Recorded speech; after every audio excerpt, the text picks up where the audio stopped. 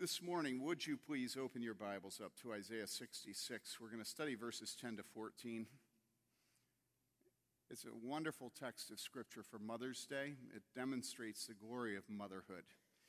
It's a text in which God likens himself and Jerusalem, his church, Zion, to a nursing mother who feeds her baby and comforts her son grown to be a man. Isaiah 66, 10 to 14, this is the word of the Lord, and it is eternally true. Be joyful with Jerusalem and rejoice for her, all you who love her. Be exceedingly glad with her, all you who mourn over her, that you may nurse and be satisfied with her comforting breasts, that you may suck and be delighted with her bountiful bosom. For thus says the Lord, behold, I extend peace to her like a river, and the glory of the nations like an overflowing stream.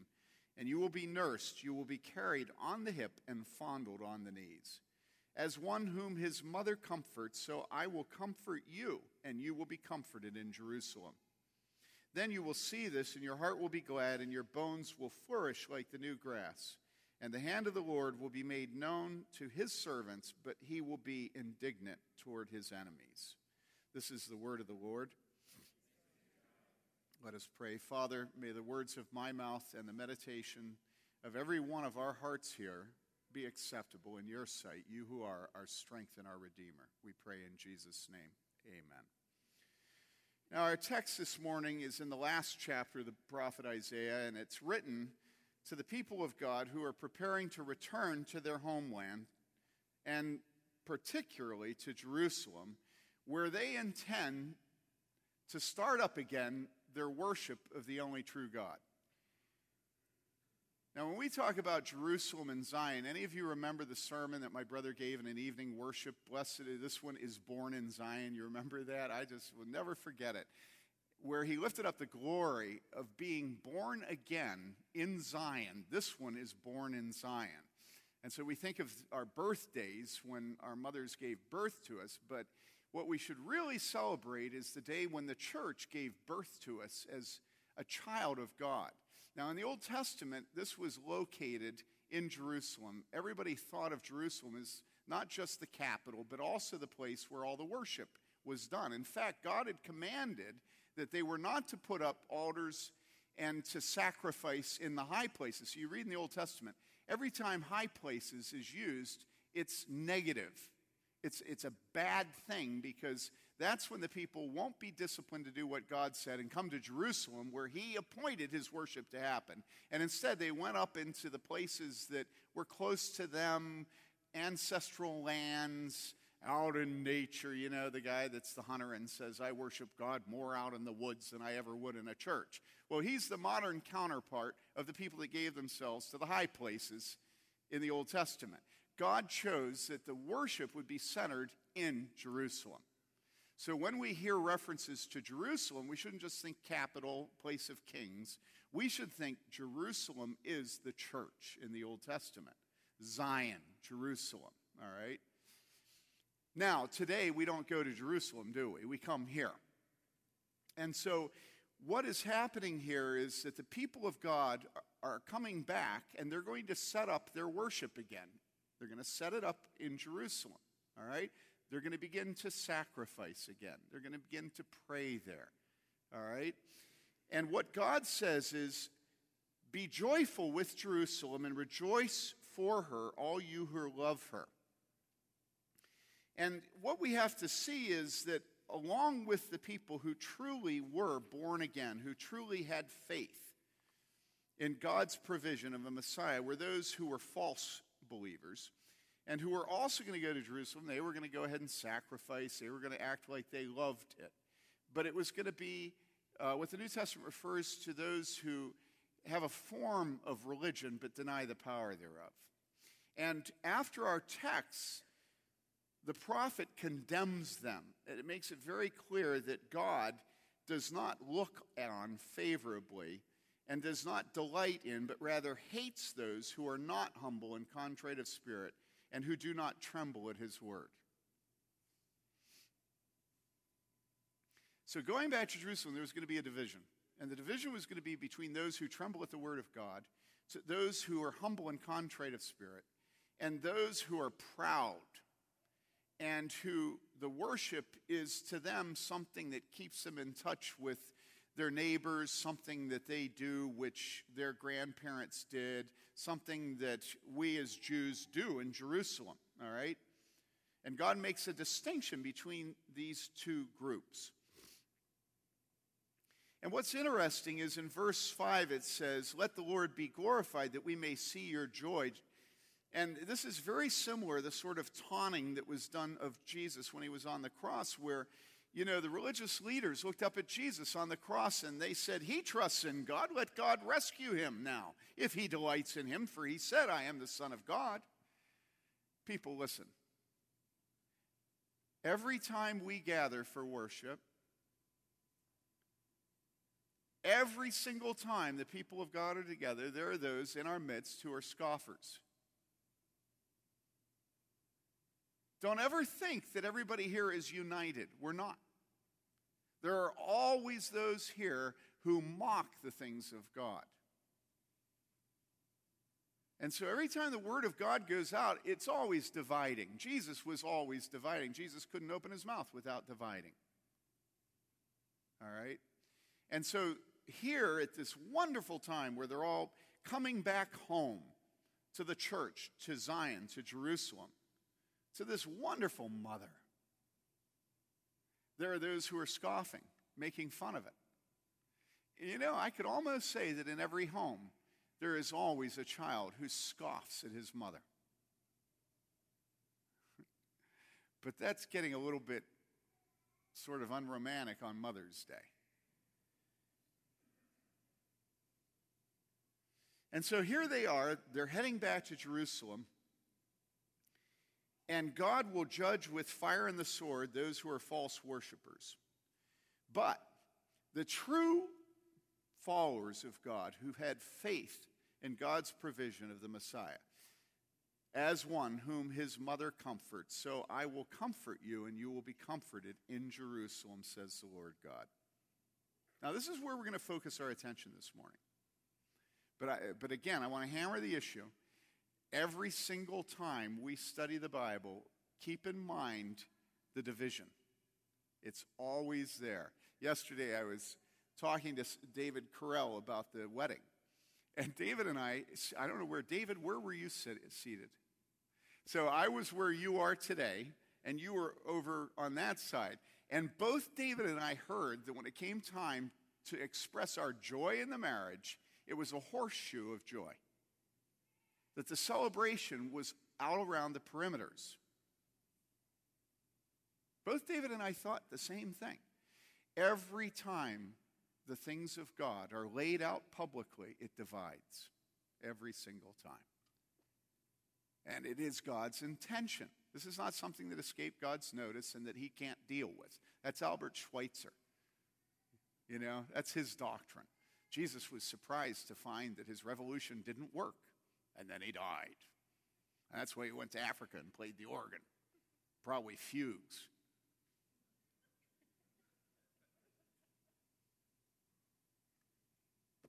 And boy, there were fugues here yesterday, those of you that were here for the ceremony. And there was joy. And the joy was so completely vulnerable. And that's the Church of Jesus Christ. I mean, how much dignity you have when you're at your mother's breast. Right? How much dignity does a child have as it nurses? As he nurses? As she nurses? She just receives. And so this image of the church of Zion, of Jerusalem, being the nursing mother that God gives us for our comfort is so pertinent, and it's so clear all the time. That there are those who come to the church. There are those who come to the church as little baby robins. We have this lemon tree that my mother gave to us probably 28 years ago. And so we've had it ever since. It's made moves with us, and we've had it out on the deck in the summer. And this year, Mary Lee put it back in the corner of the deck, and so it's right next to the window of the study. And one day I was out there grilling a number of weeks ago, and there was this robin that was acting very aggressive. And I couldn't figure it out, you know. It's like, bug off, dude. This is my deck, my barbecue, you know. Leave me alone. You've got the whole world out there, you know. But it kept room and then room, you know. And I thought, wait, maybe it's building a nest in the lemon tree behind me. So I went over and I looked at the lemon tree, and there was no nest. There wasn't any hint of a nest in there. And I just thought, you know, maybe this robin's retarded or something, you know. So a couple days later, guess what?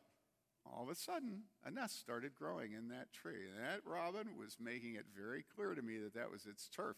What it didn't know is that I had a speaker right above the nest, and so I get my revenge. Those little robins. Now there are 4 of them in there, and if you bring your kids over to our house, you can have your daddy lift you up or your mommy, and you can look, and you'll be about that far from the robin's nest. And of course, the robin doesn't feel particularly threatened if you're behind glass, you know. And there are those robins. And I always think of congregations that are godly as little birds. Because godly congregations aren't sitting scoffing at what is happening. But you know what they do? They've got their necks and then their mouth. And that's the way godly congregations are. They just have the mouth open and they're being fed. And this is the image that is used here for the church, where as one whom his mother comforts, but it goes on and it talks about the actual nursing. It says, you will be nursed, you will be carried on the hip and fondled. You'll be delighted with your mother's bountiful bosom, and this is the church. Delighted with her bountiful bosom. Think of the bosom of this church. Think of Nana and how Nana feeds us. Okay, some of you don't know her, but think of how she feeds us. Think of Eleanor, a mother in Israel. Eleanor she's Andrew Henry's parallel. You know, the Energizer Bunny. Just goes. And then you look around and you see that all the gifts that we need are here. We have Bob. What does Bob give to us? He is part of the milk that God pours out on this church. He is part of the bountiful breast of this church that all of us feed from. Every single gift in this church is part of God giving us the milk through which we're built up into a holy, beautiful, pure bride.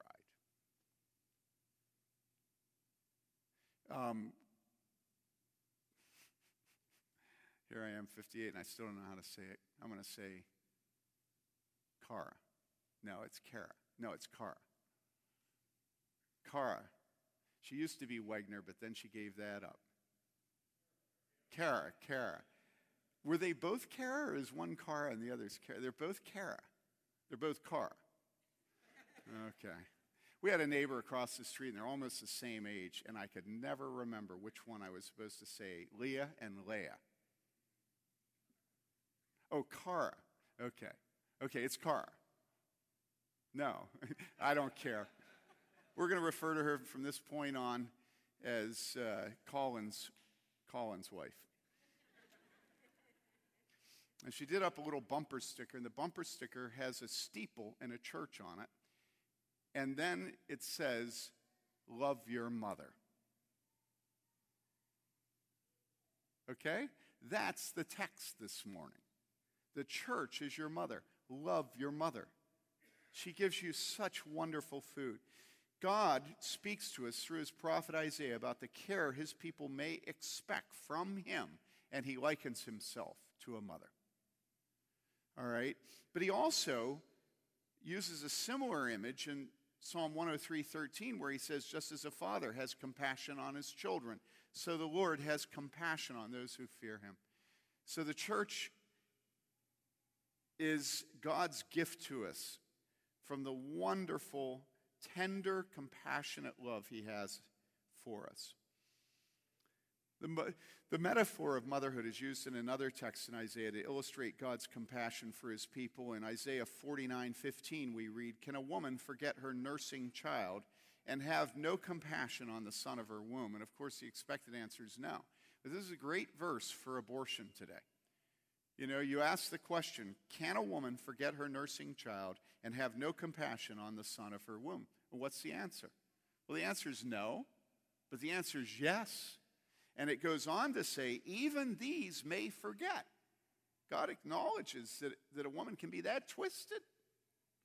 Even these may forget. And then he says, but what?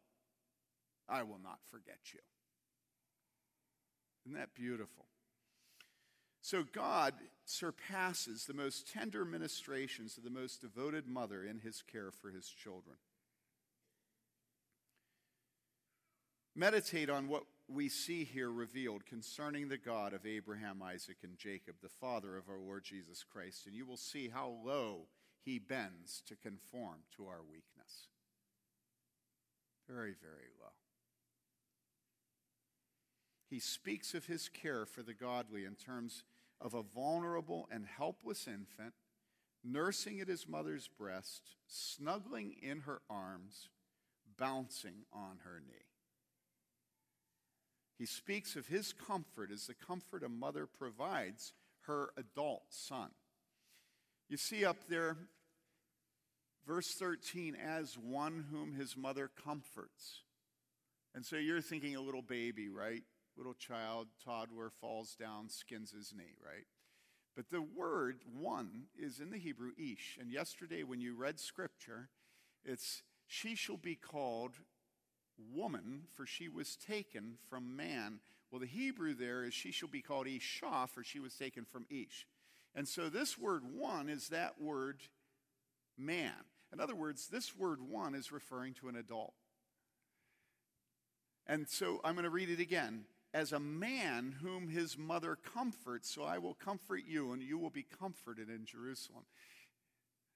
So at what point does our mother stop comforting us? How old are we? Ask your wife.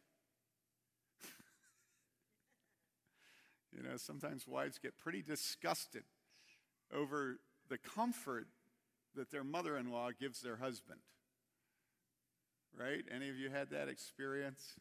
It's like, would you stop treating him like a baby? He's my husband. He's a man. He's not your little boy anymore.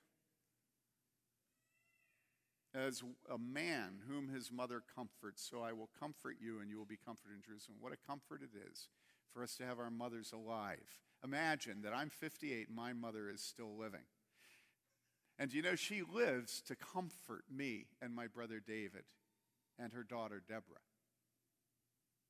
Now, how do I know that? Well, she's deep into senility now, and if she is ever out of control emotionally, distraught, angry, whatever, there's one way to immediately cause her to calm down. You know what it is? I put my hand under her hand, and she starts rubbing my hand, and immediately she's calm. Why? Because she's doing, would somebody fix this, by the way? Somebody put up their hand. Thank you. This has been this way for a couple years. It drives me bonkers. And I always think about it as I preach. I'd like to not think about it anymore. Thank you, Andrew. He's helpful. And so the other thing I've noticed is if I'm sitting in the couch and my mother's next to me, she'll tell me, lean forward, and then she'll put her hand up, and she has strong hands, and she'll massage my shoulders and my back. And as long as she does that, she's absolutely at peace. Why? Because your mother lives to comfort you. She lives to comfort you. That's what a mother is. And many of us have received unbelievably beautiful comfort from our mothers as adults. We've needed it. And it's fitting.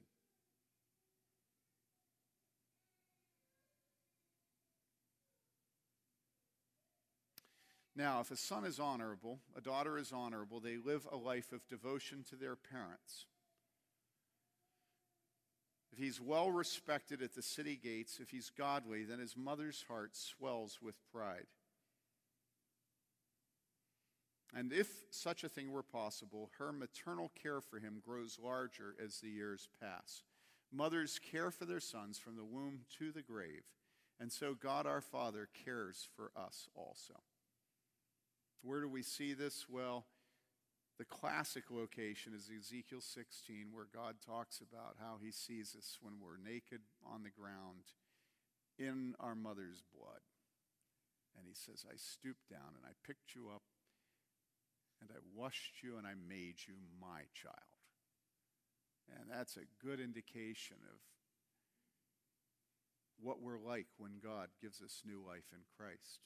Hosea 11:1, the first few verses, God says, when Israel was a youth, I loved him. And out of Egypt I called my son. It is I who taught Ephraim to walk. I took them in my arms. I led them with cords of a man, with bonds of love. And I bent down and fed them.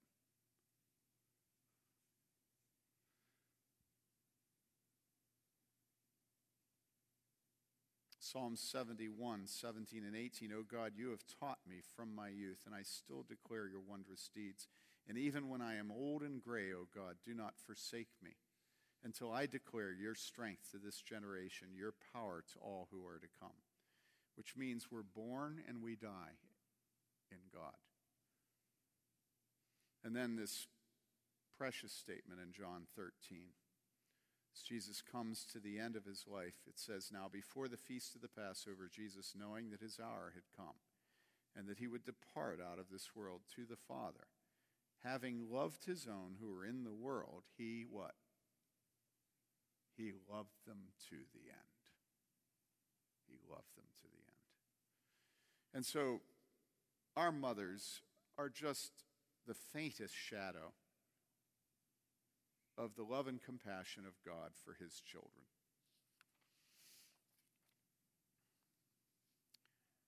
In Deuteronomy 32:11, we read, as an eagle stirs up her nest, flutters over her young, spreads abroad her wings, takes them and bears them on her wings. And soon that robin is going to have to teach those little robins how to fly. And everything they need, she will give them. And we see a similar picture, but much more intimate, in Matthew 23:37, where Jesus says, Jerusalem, Jerusalem, how often I wanted to gather your children together the way a hen gathers her chicks under her wings, and you were unwilling. So at the end of his ministry, this is what Jesus says about the people of God, the Jews. That he loved them, that he wanted to gather them as a hen gathers her chicks, but they were unwilling. There's probably nothing that more destroys the heart of a Christian mother than to see her children unwilling to be gathered by God. Just hard and resistant.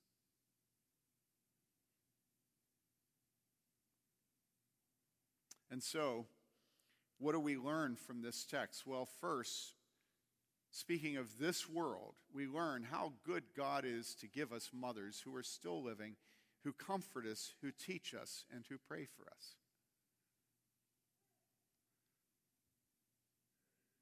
Cotton Mather is somebody that I like a lot, and everybody else thinks they hate him, but they know nothing about him, because all they learned from some social studies teacher in the public high schools and junior high. Anyhow, Cotton Mather was a pastor in colonial America, and when his mother died, he preached a sermon, and here's the title of the sermon, okay? It was published as a book, and it's called Maternal Consolations, an essay on the consolations of God, whereof a man whom his mother comforteth receives a shadow, and all the children of God enjoy the substance. So this is just the normal kind of language in colonial America when they were so stupid. You know, that he titles his sermon that your true blood mother is a shadow and that Jesus Christ is the substance. Are you with me? And then he says the sermon given on the death of Mrs. Maria Mather, the consort of the Reverend Dr. Increase Mather. That word has changed a little bit. And the daughter of the renowned Mr. John Cotton, who expired on 4th day, 2nd month, 1714, in the 73rd year of her age, by Cotton Mather, D.D. and F.R.S., and a son of the deceased gentlewoman. Here's what he says. He is a barbarous wretch and worthy to have his eyes pulled out in the valley of carcasses, who does not count it so to have gratitude for his mother, though it should be a decayed mother, a decrepit mother, one under all the inconveniences of old age, and one that must be entirely supported by her children. Yet their presence of their mother with them is something for which they should be grateful, if there be not barbarity of ingratitude in the children. You know, we live in such a perverse day that we don't see how barbarous life around us is. You know, one of the things that parents of young children, you need to inculcate in your children constantly is the respect and affection that their children are to give to their mother. Children learn how to honor and respect and pay back their mother by being taught that by their father, right? And we need to teach our children this. You know, one of the things that's delightful, when Doug Wilson was with us, he and Nancy were with our family when we had a family meal, because I did that when we were out there. And so, because Doug and Nancy Wilson were there, I was very careful to have devotions after the meal. I didn't want them to think ill of me. And so we read the Bible. And we're finishing up. Actually, Mary Lee and I all alone finished it up this week, reading through the Pentateuch and Robert Alter's translation. And we got done, and I said, Doug, would you like to say anything? I certainly wasn't going to say anything. And he said, well, yes. He said, what I'd like to say is, what book of the Bible did Jesus quote from more than any other? And you could go through almost every single book of the Old Testament before you'd come up with it, because no evangelical today would ever quote from this book. It is the book of Deuteronomy. Doesn't that seem crazy? Let me read from the book of Deuteronomy, chapter 22, verses 6 and 7. If you happen to come upon a bird's nest along the way, in any tree or on the ground, with young ones or eggs, and the mother sitting on the young or on the eggs, you shall not take the mother with the young. You shall certainly let the mother go.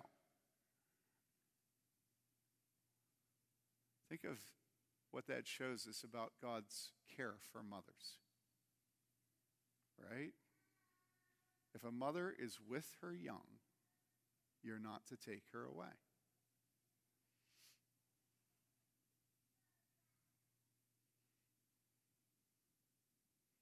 So it's Mother's Day today, and we just heard Deuteronomy. We just heard God's concern for a little bird. A little bird.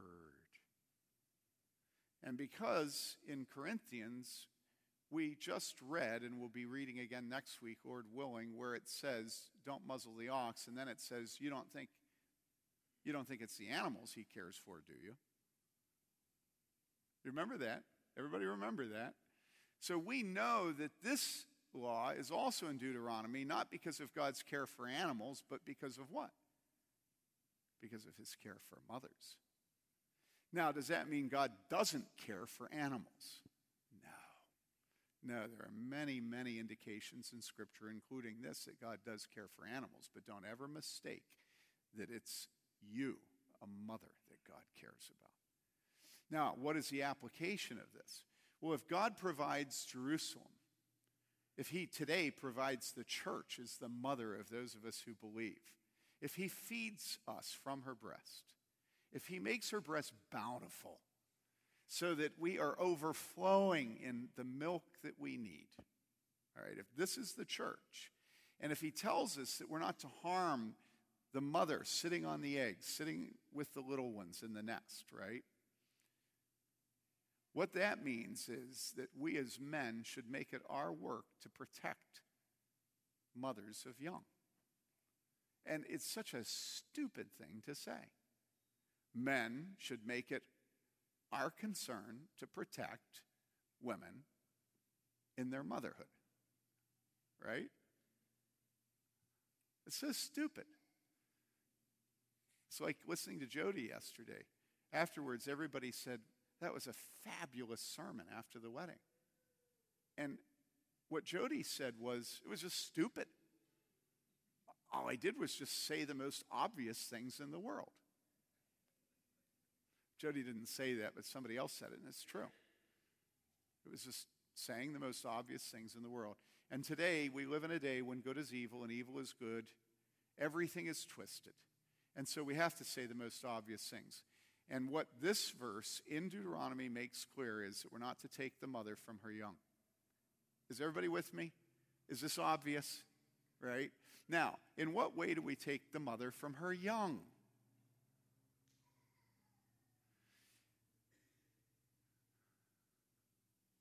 How about sending mothers over to Iraq?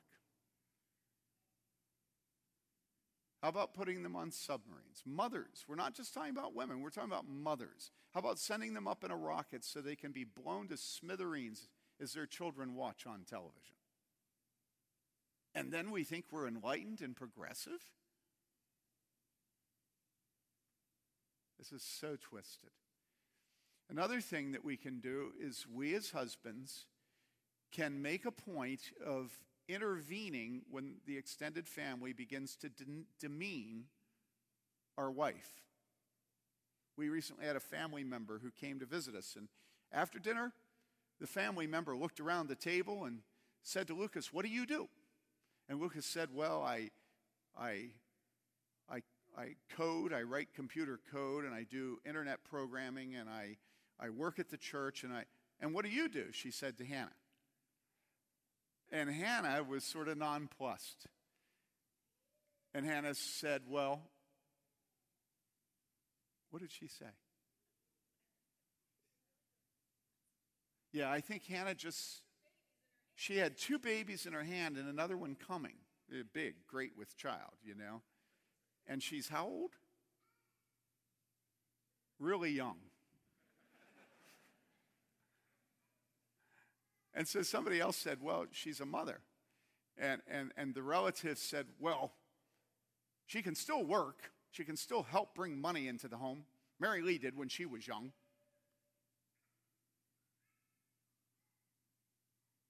This is our world. A woman has no value if she's a mother, none. Her value comes from her ability to bring income into the home. That's her value. Now listen, guys. Listen.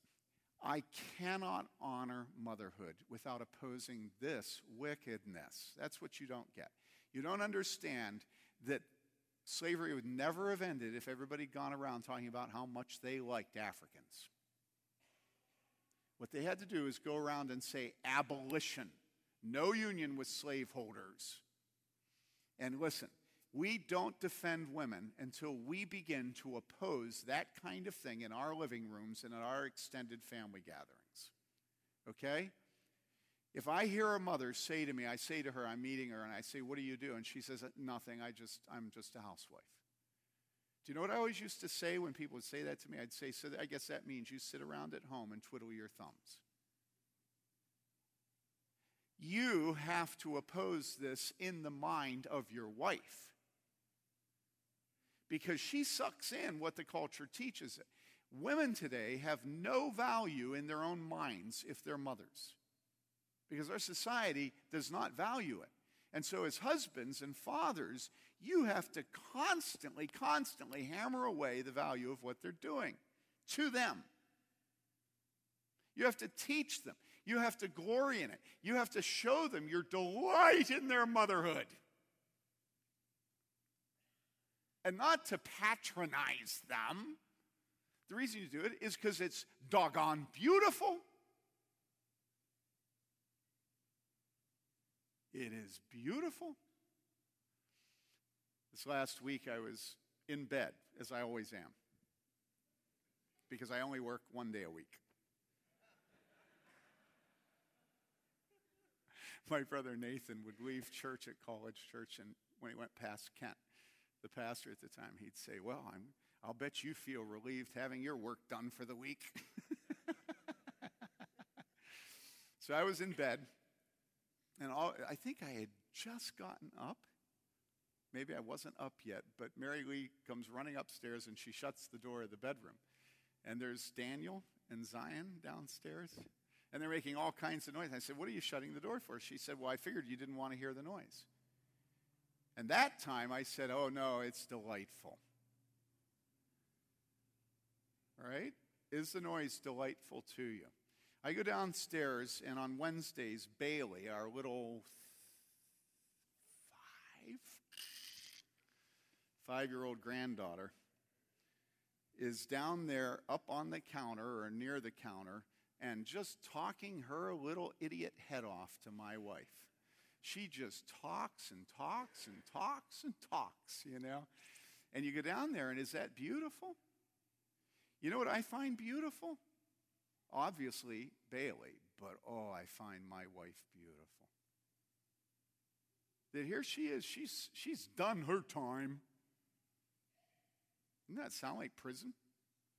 That's what older people often say about working in the nursery. I've done my time. And there Mary Lee is, she's done her time and she's starting all over again.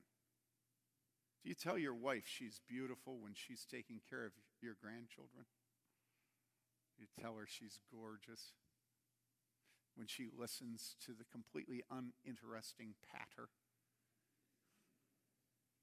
I remember, I won't identify which children, but I remember being in the living room listening to my wife listen to blow by blow of the movie they had just seen. And I mean, I think I would rather sit and talk to Donald Trump than listen to the plot of a movie from a teenager. And my wife would act so interested. In fact, I think sometimes she really was.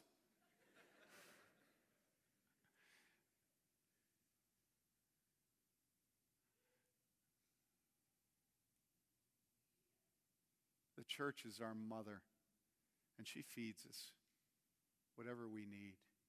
And as we nurse from the church, we learn to love our mothers. And if we love our mothers, we'll love our wives. We'll love the mothers of our children. And if we love the mothers of our children, we will never stop telling them how beautiful they are as a mother. And we will never stop reading G.K. Chesterton out loud to them so that they understand the battle that surrounds them. Jeremy, start right now. What's Wrong with the World? That's the book.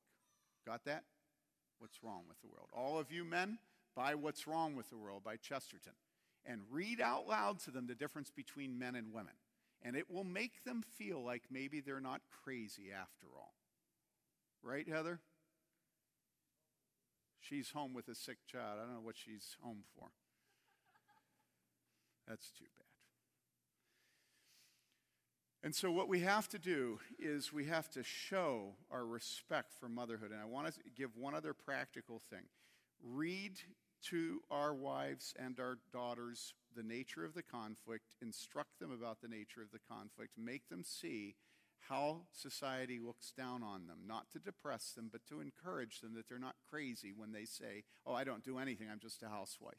Can you imagine how appalled women must feel having to fill out on forms, housewife? I mean, that's like lower than card counter. Okay. Now, there's one other practical thing I want to say to you. When we got married, being egalitarian, Mary Lee and I did all our work together, and I felt that it was important that Mary Lee bring in a good proportion of the income. And then she had a baby, and then occasionally there would develop tension, conflict in our home over how poor we were, and Mary Lee, can't you earn some more money? All right? And then God somehow brought it into my head that I needed to stop doing that. And so I said to Mary Lee one day, lover, from this point on, I promise you that I will never expect you to bring any money into our home at all. Never. Now, it wasn't because we had come into the lottery. We were very poor. But all of a sudden, I realized that if I really did love Mary Lee being a mother, that I had to tell her that I would take all the burden off of her of providing any of the finances of the home. Now, at that time, Mary Lee had a baby, and so she wasn't able to go in and have a job that she worked 40 or 60 hours a week, but she was able to make muslin nightgowns, old Victorian ones, wonderful nightgowns. And she was selling them at one of these like alternative artisan stores on State Street, up in Madison. And she was selling them to the people in our church. Everybody loved them, and she'd take their measurements and make them nightgowns. A couple of times in our marriage, I have felt the strain of the finances, and I've gone to her and said, lover, can't you do anything to bring in more money? And then I remember, and then I apologized to her. I would like every husband here to say to their wives today, before the day is over, I will never expect you to bring any money into our home. Never. Now, you say, well, there are certain situations where it's unavoidable. Yeah, and it's also true that there are certain times when you break when vows of marriage are broken. But we don't live our lives for the exception. We live them for the norm. And so, yes, if your husband has a stroke and you have to go back to work, everybody understands that's not a violation of that promise. Make the promise. Tell your wife that you, the man, will provide for your home. And that's the way that you show your honor for motherhood. Does this make sense to you? And so, those are a couple of practical things. Speak into their lives. Keep them from thinking of motherhood as a demeaning thing. Tell them how beautiful they are as mothers. Tell them how much you love their stretch marks. Okay? If you've been in the class with Stephen today teaching on marriage, it was beautiful, and that's one of the points that he made. Now, let me read this to you one more time.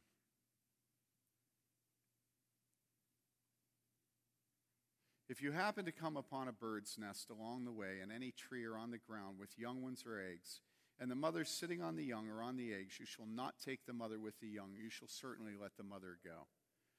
Be joyful with Jerusalem and rejoice for her, all you who love her. Be exceedingly glad with her, all you who mourn over her, that you may nurse and be satisfied with her comforting breasts, that you may suck and be delighted with her bountiful bosom. And you will be nursed, you will be carried on the hip and fondled on the knees, as one whom his mother comforts. So will I comfort you, and you will be comforted in Jerusalem. I have one final application. When we talk about motherhood, we're talking about the church, right? Jerusalem, our mother, all right?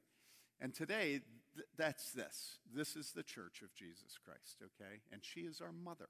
All through history, what church leaders have said, starting with Cyprian, is they've said, he who will not have the church of his mother may not have God as his father. He who will not have the church as his mother may not have God as his father. God never takes us away from the breasts of this mother. Never, until we die. Okay? Now, if that's true, if the milk is good, if it's beautiful and bountiful, why would we want to dress it up like a harlot and send it out to entice those who don't belong to God? Do you understand what I'm saying to you? Why would your father take your mother from the midst of the home where she is feeding her children and send her out to work the streets at night among those who don't belong to her. Now, you know that there are husbands that do this with their wives, right? Everybody knows this, right? But can you think of anything more despicable? That she has children, and the father sends her out from her children and has her dress up and make her appeal to those who don't belong to her. Is that twisted? Are you all with me? And do you realize that's what everybody does with the church today?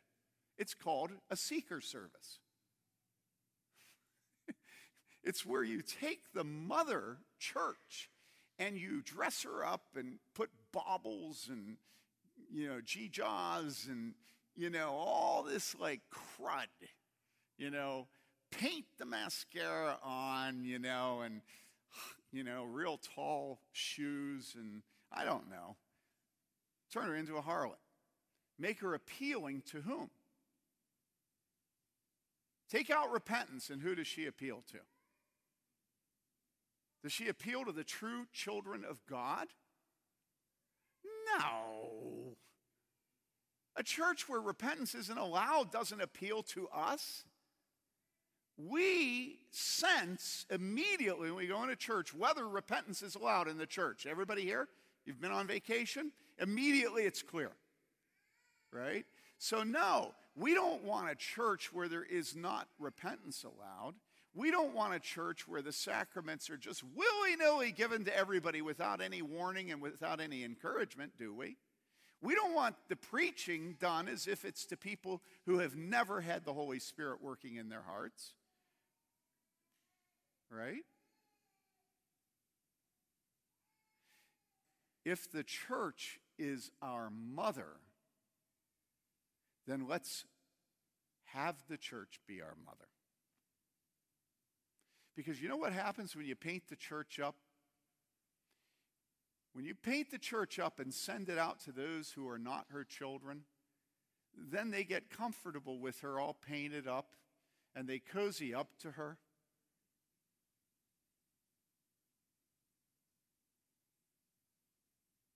And they think they're believers and they're not. Because the thing they love is not the church, it's a harlot. It's Gomer before Hosea bought her back and cleaned her up. And so, if the church is our mother, shall we not give her the dignity to be who she is?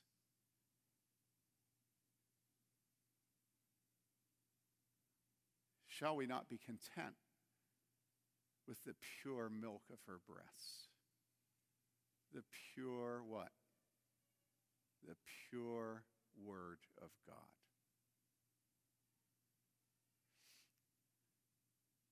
The church needs to be our mother. Because God has determined that we will drink from her breasts until we die. Let's not send her out, paint her, and try to make her appealing to the bastards of the world who do not belong to her. Now, you might think that's heartless and cruel because, after all, shouldn't the church be concerned about those who are not believers? Absolutely. But remember, Satan's a bait and switch. Satan will convince you that if you paint her up and send her out, that's showing real concern for the world. But in fact, that is damning the world to hell. Because the world's never converted, it just cozies up to a harlot and thinks it's saved.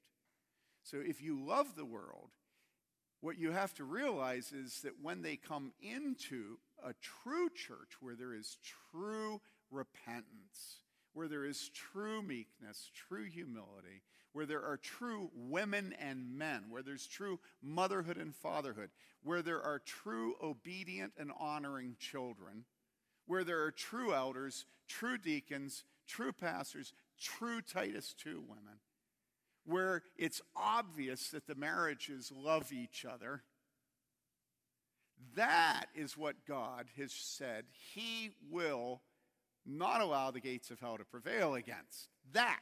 And when the gates of hell can't prevail against the church, you know what happened? Day by day were added to their number those who were being saved.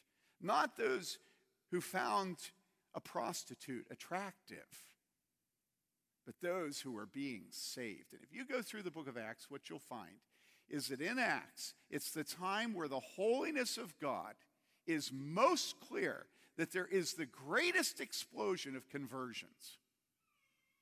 Right after Ananias and Sapphira, unbelievable numbers were added to the church. Okay? I hope you don't think that's a stretch of the text. If God makes the church this beautiful mother for us, let's be content with the mother he's given us. Okay? Let's not try to gild ourselves and paint ourselves. Let's not go to the cosmetics counter of Nordstrom's. Right? Right. Right. Thank you, Adam.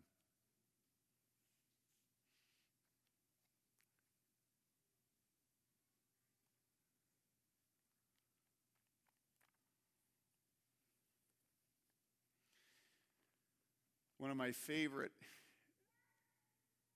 sections of Kierkegaard in Attack Upon Christendom is when he talks about the Apostle Paul. And he says about the Apostle Paul, who was a real mother. He says, remember, for 3 years I never stopped warning you day and night with tears. All right. And he says, he's being facetious. He says, the Apostle Paul was not a serious man, was he? The Apostle Paul wasn't married.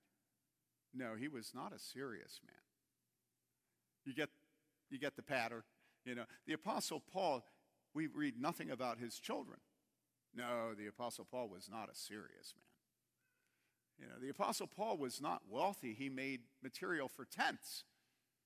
No, the Apostle Paul was not a serious man.